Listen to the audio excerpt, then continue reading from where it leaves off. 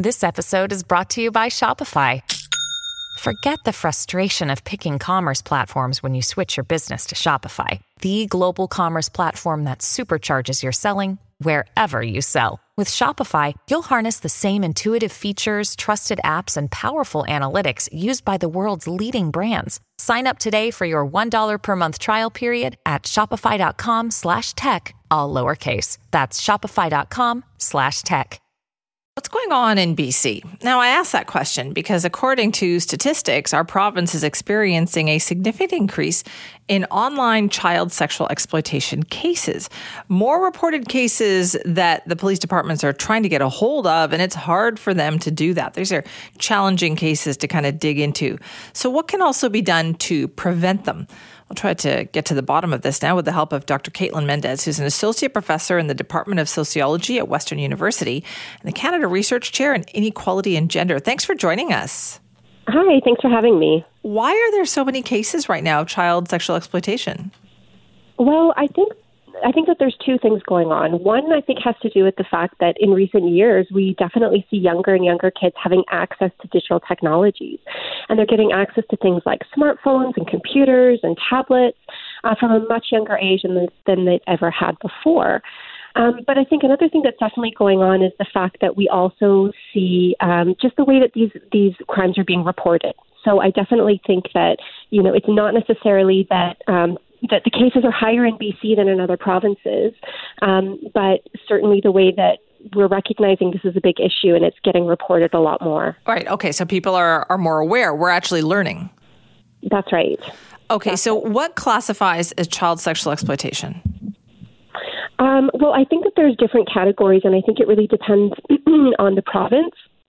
So it can be things from, images that are intimate or sexual, images or videos where there's intercourse going on, where there's sadism. There are actually different levels, and it really depends, I think, on the province, what counts as that. Right. And what are the challenges in trying to track down the perpetrators here? Well, it's hugely challenging.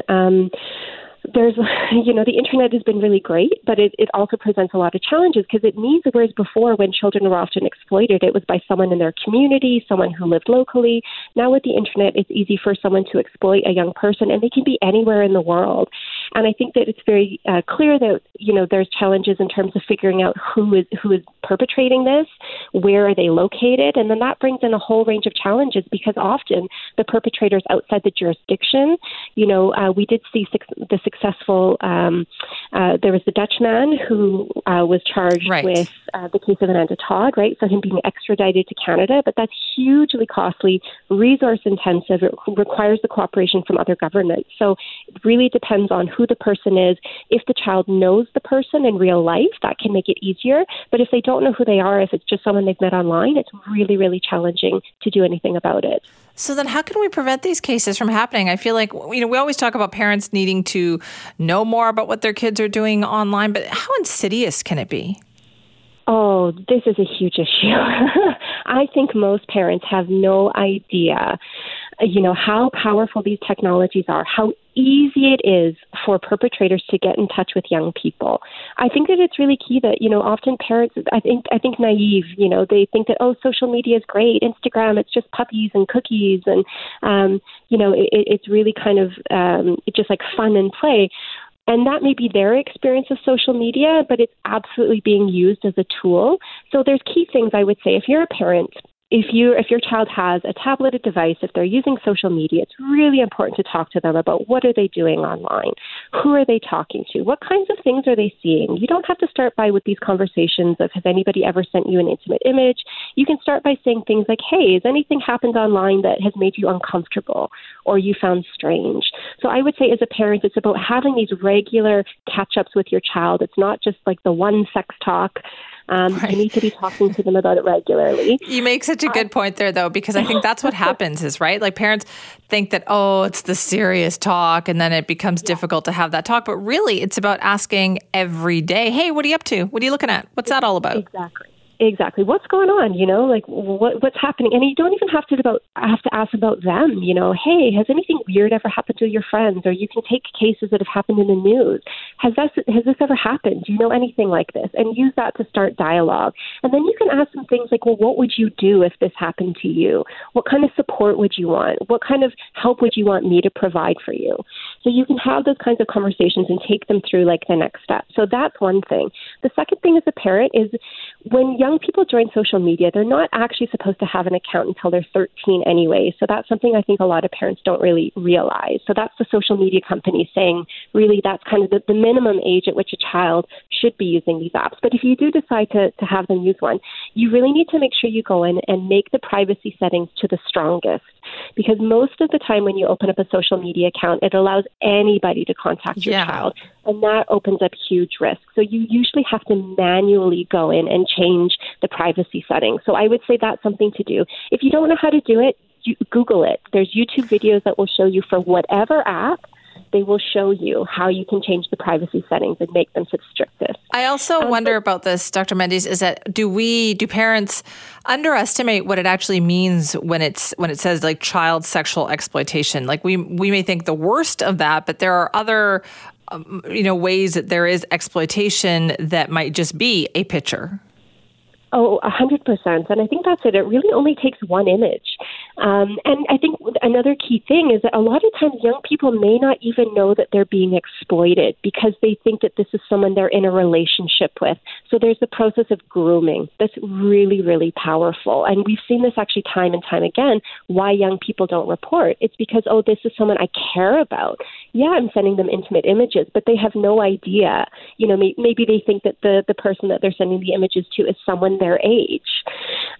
Maybe not. Maybe they know that they're older, but they really think that this is a caring relationship. And so they don't really understand the ways that these images or the way that they are being exploited and groomed. And we've seen many, many cases in the past where this kind of grooming has gone on for years. So these children are very willingly, producing images. And I think that's what's really disturbing. It's kind of been normalized too for them, hasn't it? Right? Because they may know other people who are doing the same thing.